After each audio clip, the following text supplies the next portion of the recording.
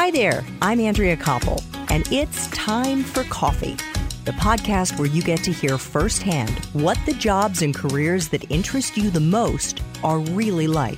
Hey there, Java junkies. What's going on? Hope classes are going well. Hope you're taking advantage of being on campus to attend free lectures, and hope you're also taking the advice of so many of the people I've interviewed on Time for Coffee. The advice is to get involved in different extracurricular activities that are available to you at school and to attend those free lectures and free events, because you never know what you're going to get exposed to that will inspire you in terms of what you might want to do after you graduate. In fact, my next guest has some great advice that I think you're going to appreciate. But before I introduce him, if you haven't already signed up for the Java Junkies Journal, that's the weekly newsletter that we send out bright and early Monday mornings to give you a sneak peek at the episodes we're dropping every day that week, please head on over to the Time for Coffee website at time4coffee.org.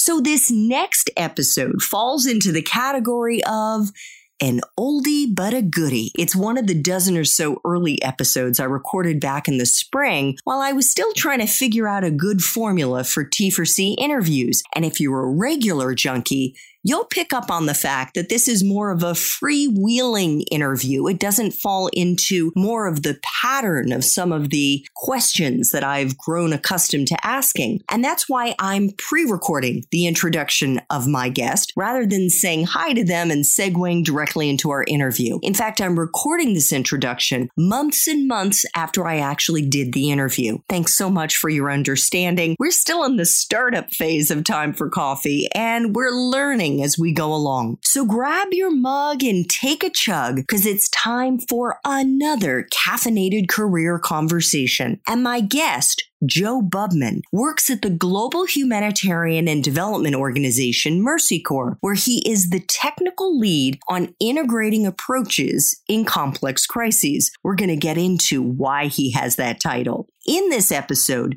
Joe talks about his career as an expert in the interest-based negotiations and conflict resolution and management space, and how he leveraged every job and internship he ever had into stepping stones to where he is today at one of the world's most respected international development organizations. I'm going to try to explain this in the most straightforward way without any jargon. As you know, Andrea, Mercy Corps provides humanitarian assistance to people affected by disaster and crisis.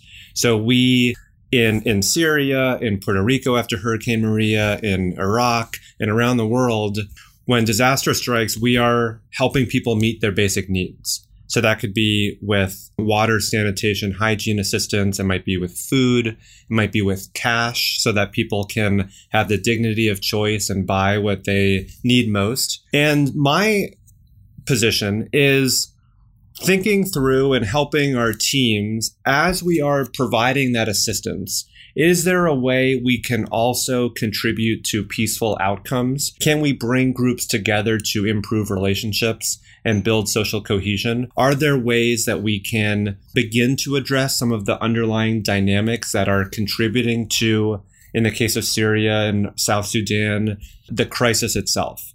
So it's integrating some of our technical approaches like improving governance, building peace, providing opportunities for new livelihoods, integrating those technical approaches into the way we deliver our humanitarian assistance. So what on a day-to-day basis are you doing? Well, I won't use the cliche of saying no, there is no typical day. But lately, much of my work has been travel to the field. So I'll share one recent trip prior to Amman and then my trip next week. So in Kenya right now, there is a challenge at the national level where up until recently, the opposition candidate, the leader of the opposition party, rather, did not accept the outcome of last year's presidential election. There were two elections. There was an election that occurred initially, and then the Supreme Court invalidated the results, and then there was a repeat of it. The incumbent party won. The opposition party refused to accept the outcome. And it's created a bit of a crisis in the country. And it has exacerbated some of the underlying tensions in the country around different ethnic communities and around political power and around governance. And I spent about 9 or 10 days in Nairobi supporting the efforts of Kenyan civil society, business, and religious leaders to lead a national dialogue process that would and discuss how to move the country forward, but also oversee an inclusive process that would engage young people, older people, men, women, marginalized communities across the country, including in geographic areas that are more remote and don't get as much attention, engage them in a discussion over many months that would lead to a set of recommendations for Parliament to implement that would address some of the dynamics that had contributed to this crisis. And so I was working with a number of Western governments and embassies in Nairobi and those Kenyan business, civil society, and religious leaders to figure out how can we design a process that would be inclusive and that could sort of move the country forward. And the process would be like for what? So the process would be a national dialogue to develop recommendations to address the constitutional crisis, to address electoral reforms, to address issues that were leading to conflict between different ethnic communities, including abuses by the police, human rights abuses of certain ethnic communities. I'm flying to Uganda on Sunday, and next week I will be conducting a workshop on negotiating for humanitarian access, which I'll explain in a second, for Mercy Corps' security point people. And so when Mercy Corps is providing assistance to vulnerable populations in countries like Syria, in Iraq, in Mali, in the Democratic Republic of the Congo, our ability to access those populations is often restricted. And it's restricted either by armed groups that say, no, you can't cross this road, or you can't enter this territory unless you give us 20% of what you're supplying because our troops are hungry too, they might say. And this is a standard tax that you have to pay, which would be a diversion of our humanitarian assistance and a violation of our agreements with our donors. Or the local government might say, no, you can't provide cash assistance to 90% or you can't have 90% of your cash assistance go to internally displaced persons, even though you say those are the most vulnerable based on your socioeconomic vulnerability criteria. You have to give at least 50% to the residents of our community, recognizing that those are the people who vote and those are the people whose approval they need to stay in power. And so how can we negotiate with government in a way that meets their interests of looking good and helping their community, and that meets our interests of adhering to humanitarian principles like operational independence and neutrality? So how do you do that?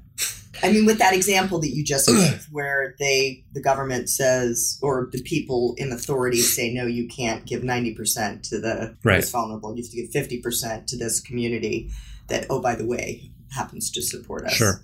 Mercy Corps makes use of a framework for negotiation that was initially developed at the Harvard Negotiation Project in 1979, which was a think tank set up at the Harvard Law School. Those ideas were formulated in the book Getting to Yes, first published in 1981. And then the Harvard Negotiation Project spun out into the Conflict Management Group, which Mercy Corps merged with in 2004. And some of the key ideas that came out of that work and that research were understanding what are the underlying interests of the other party. And you're more likely to be successful in negotiation if you can at least help the other party be successful as well.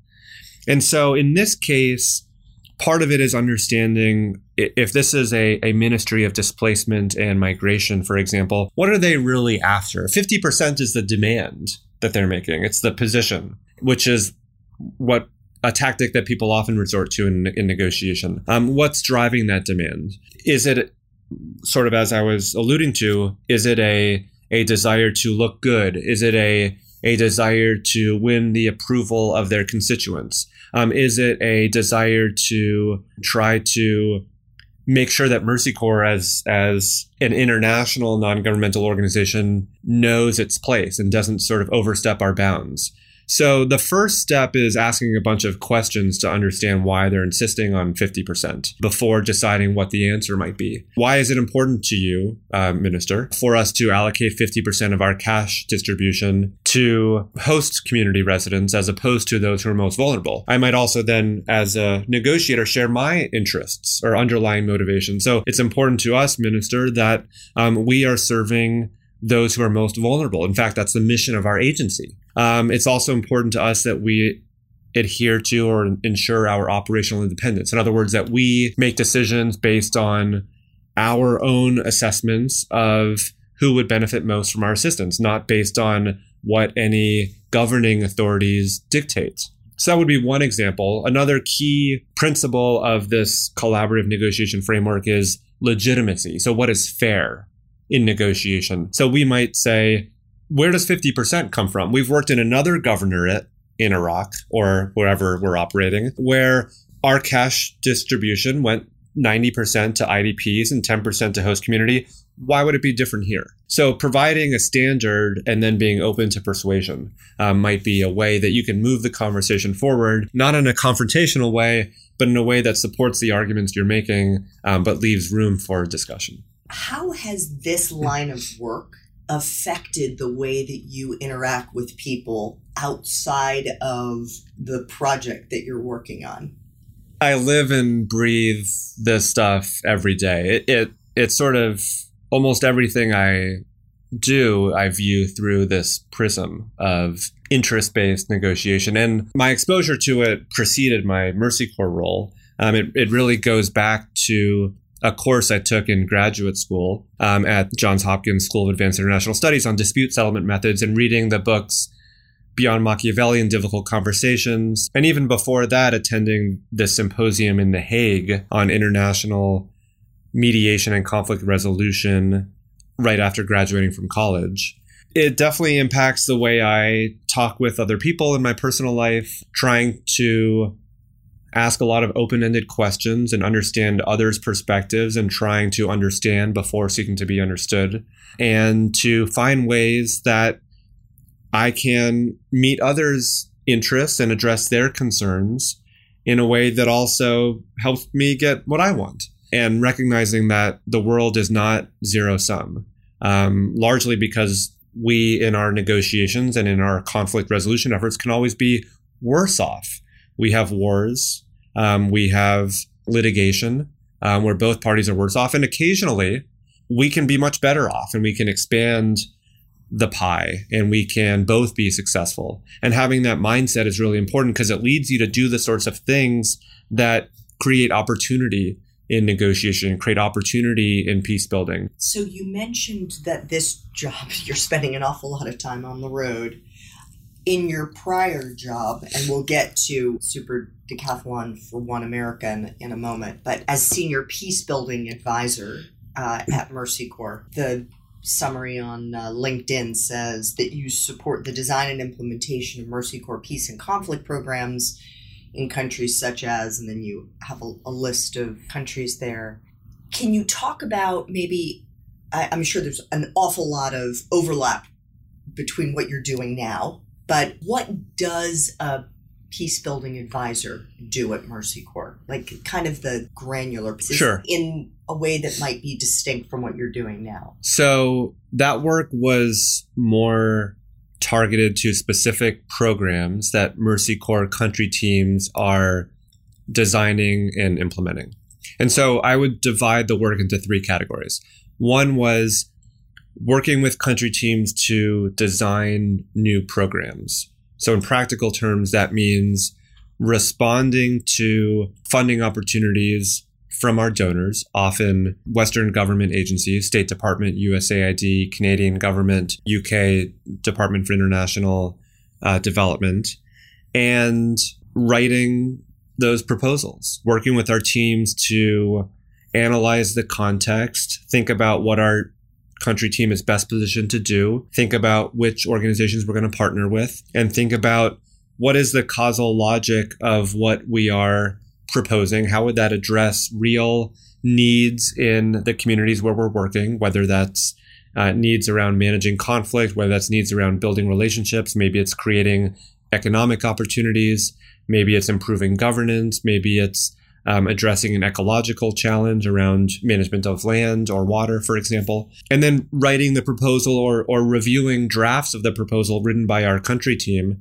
and providing feedback. And so that program design is one key category. Second is supporting implementation of those projects. And so that could mean helping launch the project by orienting some of our team and our local partners to our core methodology. So, Andrea, you and I talked a few minutes ago about our interest-based negotiation and mediation. So it might be running a workshop on that content. It might also be supporting the development of a baseline survey. So baseline survey would be interviewing and collecting data from the community where we're working to understand the current state at the time of project start, the current state of, say, relationships between groups, levels of trust, confidence in local government to deliver basic services, so that over the course of the project, whether it's 18 months or 3 years or 5 years, we can determine when we collect that data along the way what progress we're making or not making, what impact we're having or not having. Similarly, we might, during that project implementation, also support conduct of a midterm evaluation or a final evaluation. And then the third area of support was around thought leadership and representation.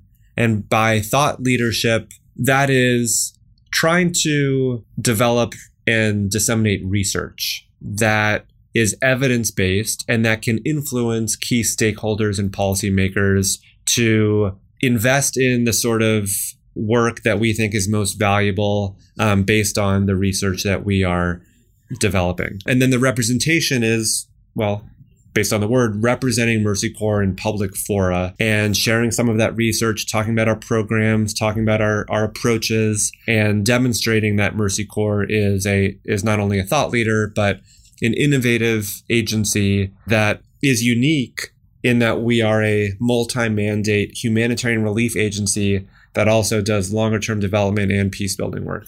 Joe, what do you think the skills are that are most important in doing this job well? How important is that graduate degree that you would get from a place like SAIS or another in which you're really digging into the experts in the field, getting more book learning? You've mentioned now writing a couple of times, writing proposals, also public speaking, I would have to imagine is also an important skill set if you're going to be interfacing with groups of people and running trainings and whatnot. But what would you say are some of the more important ones? I think that skills, first of all, is probably the most important thing when I think about career development. In other words, more important than individual choices that people make about sort of this position or that position or this graduate school or that graduate school, because I think that it's skills that enable you to be successful in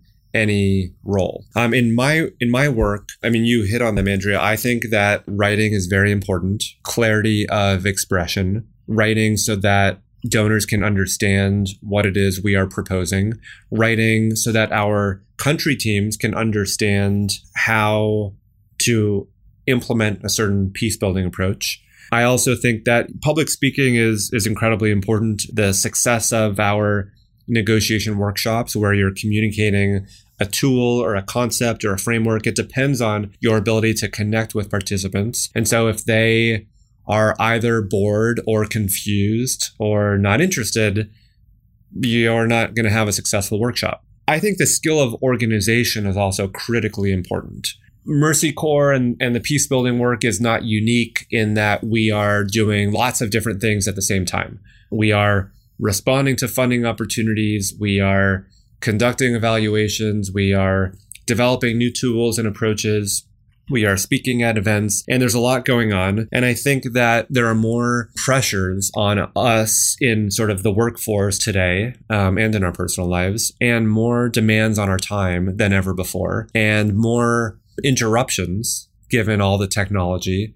And the ability to prioritize what you're doing and be efficient in how you use your time is critical. And I think if you're not able to do that, then I think it's really hard to be successful. And where do you think you really honed these skills? That's a hard question to answer. I think we all have sort of more natural strengths, and there are other things that we're naturally less good at. And there are lots of things that I'm less good at. I think sort of focus and organization is something that I tend to be good at, and it's something that I think I've grown up with. I think if I weren't, then I think I would need to really devote a considerable amount of time to. So public speaking, for example, I don't think I'm sort of a natural public speaker. Until I was forced to do so, I never felt comfortable speaking in front of large groups. So I can talk about how I honed that skill. With the organization, I think that is just kind of who I am. I've always been very task-oriented. And I think if I weren't, it would really need to be something that I focused on because, again, I think it's essential for any work in today's world. So we'll get to the public speaking a little bit later, but before we move on, I would love for you to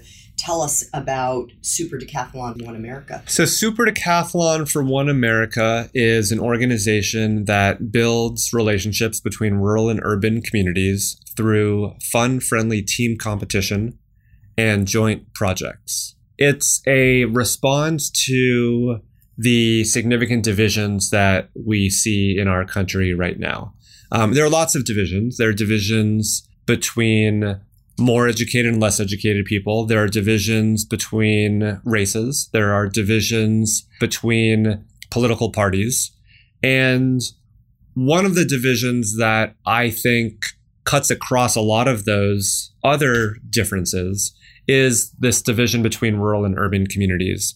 It also has felt like there hasn't really been an effort to bridge those divides. And I think the impact of, or the result of not doing much to bridge those divides is that we are less likely to listen to the perspectives of people from the other community and less likely to understand their views, less likely to engage, and more likely to dismiss their views and instead surround ourselves with people who think the same way. I think that we're spending too much time online with people who are similar to us and not enough time in person with people who are different from us. And so Super Decathlon is an effort to build relationships through shared experience. And so a Super Decathlon is a one-day event in a rural community where teams of 4 people, 2 from the urban community and 2 from the rural community, play a bunch of sports and engage in other activities. So things like kickball, dodgeball, blindfolded dessert tasting, karaoke, trivia, etc. And we did our first Super Decathlon in Warsaw, Virginia in November. It's a town of about 1,000 people where 25% of the population is incarcerated. And we partnered with the Haven shelter, which provides services to homeless people and works to prevent domestic violence and sexual assault. And we had about 26 people participate in this day of fun, friendly team competition. We raised $700 for the Haven. And we're now partnering with the Waynesboro, Pennsylvania New Hope Shelter, which provides free lodging and housing for women, men, and children. And separately from that one-day event, we're also in the process of designing these 6-month projects. So community projects, which is similar to the Mercy Corps sort of international peace building model, where you're bringing together these communities in service of a shared goal. So in the case of Waynesboro, Pennsylvania and DC, we are planning a project to clean up the Appalachian Trail. So the Appalachian Trail, I mean, it's amazing how long it is. It cuts across, I think, from Georgia to Maine. And there's a trailhead just on the outskirts of Waynesboro and sort of a couple hours west of DC, maybe less. You can pick up the trail. And so the idea is you have this 4-person team of folks from Waynesboro, folks from DC participating in the Super Decathlon who are also maybe on 3 to 6 days over a 6-month period doing some cleanup on the trail, either in Pennsylvania or Maryland or Virginia. And anyone in the broader community is invited to join. There are lots of organizations that do Appalachian Trail cleanup, so we would be supporting their efforts rather than duplicating them, but we're bringing these communities together in service of that. Similarly, with the Haven Shelter in Warsaw, Virginia, the project we're designing there is to take young people who have been traumatized by homelessness or sexual assault or domestic violence and engage them in sports. Do a few of those days in the community of the Northern Neck, and then later bring them to DC, and potentially also connect them with young people in a DC shelter who have been traumatized in similar ways, and have some fun-friendly team competition in sports, and also build life skills through communication and increase confidence through that engagement. Are there potential job opportunities? Hopefully not at the very moment, though we are expecting our first grant from a family foundation. So we're very excited about that. And that would support both of those projects. And hopefully with increased revenue, we'd be able to hire some staff. And if anyone is interested in learning more about the Super Decathlon, they can certainly contact me. They can do that through the superdecathlon.org website. Okay, let's turn the clock back by a few years here and go back to your days at Northwestern University. You were a political science and history major. Did you know what you were going to do with those degrees? This was a double major? It was a double major. I didn't know what I was going to do with the degrees. Actually, I applied to the journalism school and I was accepted. And Northwestern has a highly regarded journalism school called Medill. I love to write, and I thought that I wanted to be a journalist. And I took a couple courses my freshman year, which I liked, but I kind of decided that I just didn't want to be a reporter. I didn't want to sort of cover events and cover news that other people were making. Apart from. Yeah, I wanted to sort of just be more involved in whatever was going on. And so I decided that since I wasn't going to be a journalist, I should probably not be a journalism major. And so I decided to be a political science and history major, even though I wasn't necessarily going to be a political scientist or historian. But I didn't know what I was going to be, but I didn't know what I wanted to do. But at least I figured, well, at least I'm double majoring. Maybe that would create more options. And I really enjoyed the content of those courses. And so I decided to do that. And I spent my sophomore, junior, and senior years taking a significant number of courses in those two subject areas. And so May of 2003 approaches. And did you know what you were going to do next? I didn't. And I think I almost wanted to postpone making that decision because I wasn't sure. And there were no kind of clear opportunities that had emerged. And so I was weighing a couple opportunities for things I could do that summer. One was a fellowship around Auschwitz in Poland that was sort of supporting Holocaust education. And the second was this opportunity to participate in a symposium at The Hague on international conflict resolution and mediation. And that to me felt more forward-looking. I'd done a lot of kind of Holocaust awareness during my time at Northwestern and led a student group focused on that. And now I felt like this was an opportunity to take some of the lessons potentially from the Holocaust, work to prevent atrocities and genocide and violent conflict in the future. So I felt like that 2-month symposium would potentially increase my awareness of different opportunities and maybe give me some more ideas and also just be a great experience. And is that where you had your I've been bitten by the bug? It certainly increased my interest in doing conflict resolution as a career. So you came back and you went to work as a regional press assistant, IT support, field staff for John Kerry for president. And even before then, the sort of executive director of that organization offered me a position with his organization. So when I returned to DC, so the organization running that symposium in The Hague was based in DC. And that was another thing. Participating in this symposium gave me an opportunity to build relationships. That relationship led to my first job. And it was a bit of an unorthodox job because it was a 4-person nonprofit. And he had an unconventional way of running his organization. And after a few weeks of of not having received my first paycheck, I said, so when do I get paid? And he said, well, come with me. And so he took me to the ATM and he withdrew cash and handed me, and that was my first paycheck. So that was a little odd. On the other hand, he was a political junkie himself and supported my interest in the 2004 presidential campaign and election. And so when I suggested that I might do an internship at the John Kerry for President campaign, he supported that as long as I could continue working at the nonprofit. And that internship at the Kerry campaign led to the position you were describing of IT support. The initial opportunity was as a field staffer going to Manchester, New Hampshire in early January of 2004, about 3 weeks before the New Hampshire primary, which, as you know, is a critical milestone in the primary process.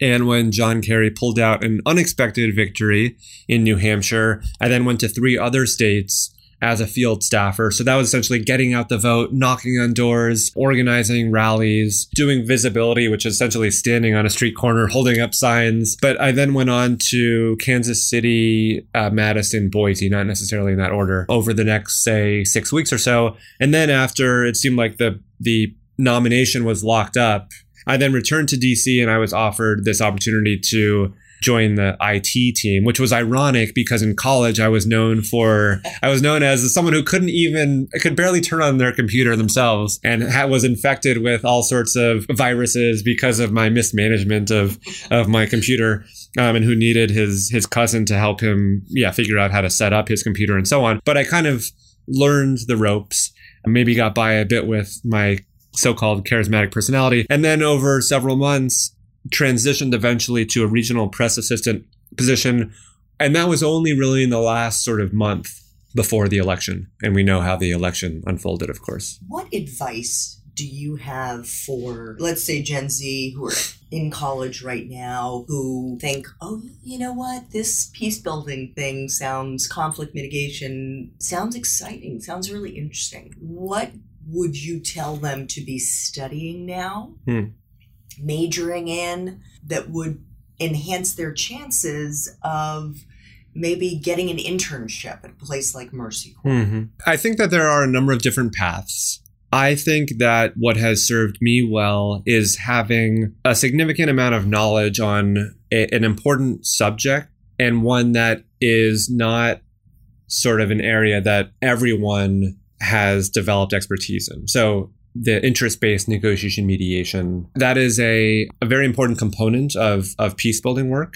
And there's sort of a rich body of work supporting it, but building the skills to do that work well, but perhaps more importantly, teach those skills and concepts requires a lot of effort. And so I would recommend reading books like Getting to Yes and Beyond Machiavelli and understanding the joint problem-solving approach to negotiation and the 7 elements of negotiation. Because I think that then when you approach an agency like Mercy Corps, you bring something that's a bit unique and that should be in high demand, similar to other peace-building agencies like Search for Common Ground or what have you. I would say that it's also important to understand sort of how agencies like Mercy Corps work. So what is the role of international NGOs in the world of peace building and humanitarian relief and development? How do we get our funding? How do grants work? How do we work with other organizations? Who are the other actors, whether it's the United Nations or sovereign governments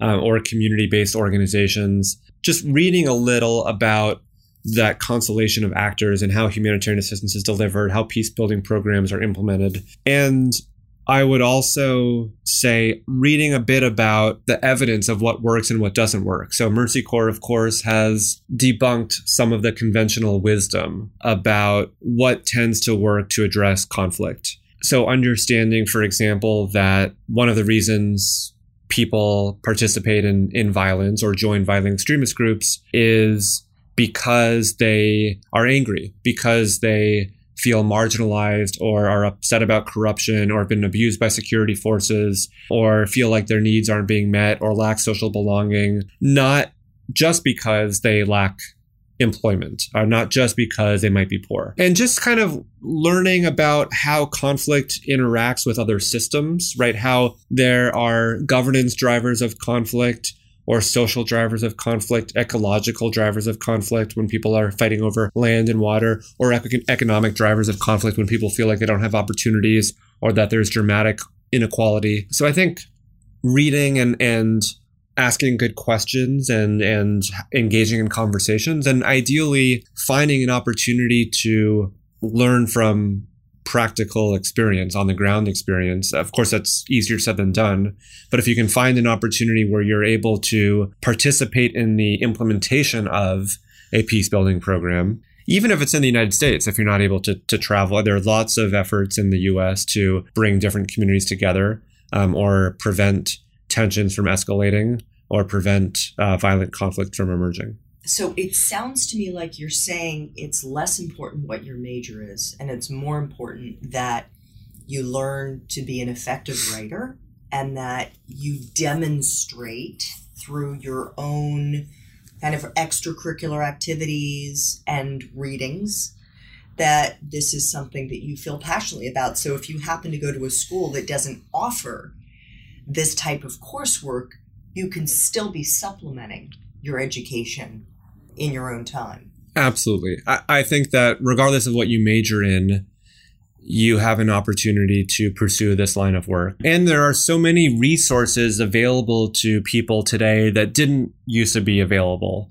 so that you can enhance your own learning, as you're saying. So whether that's massive online open enrollment courses, MOOCs, that you can take, or whether it's joining free webinars that Mercy Corps or Search for Common Ground or other peace building agencies, mediators, Beyond Borders are sharing with the broader community. I think that there are opportunities to learn and then demonstrate that knowledge so that you are an attractive candidate to agencies that do this type of work. So before we wrap up, just one final question, and that is, what do you wish you had known in college that you know now, that if you could go back in time, what do you think you wish you could have told the younger Joe about life, about the working world? So I'll tweak that question slightly, only because I think there were things that I did do that were really useful. And then I'll share something that I wish I had done that I didn't do. So the one thing that I did do in college that I would advise anyone who's listening to do is to think about learning in college as not restricted to the classroom. There were so many great opportunities at Northwestern to learn from speakers who came to campus. I remember John McCain and Russ Feingold coming and talking about campaign finance reform. As the leader of different student groups, I was able to bring together speakers to, for example, talk about the North Korea, which, right, remember now it's 2018 and we're all focused on North Korean development of nuclear weapons and trying to reduce the risks of an escalation of tensions and hopefully promote a peaceful resolution to that conflict. But even then in 2003, it was a very hot topic, and bringing together different groups and speakers to campus to talk about that issue was an opportunity to learn. And there,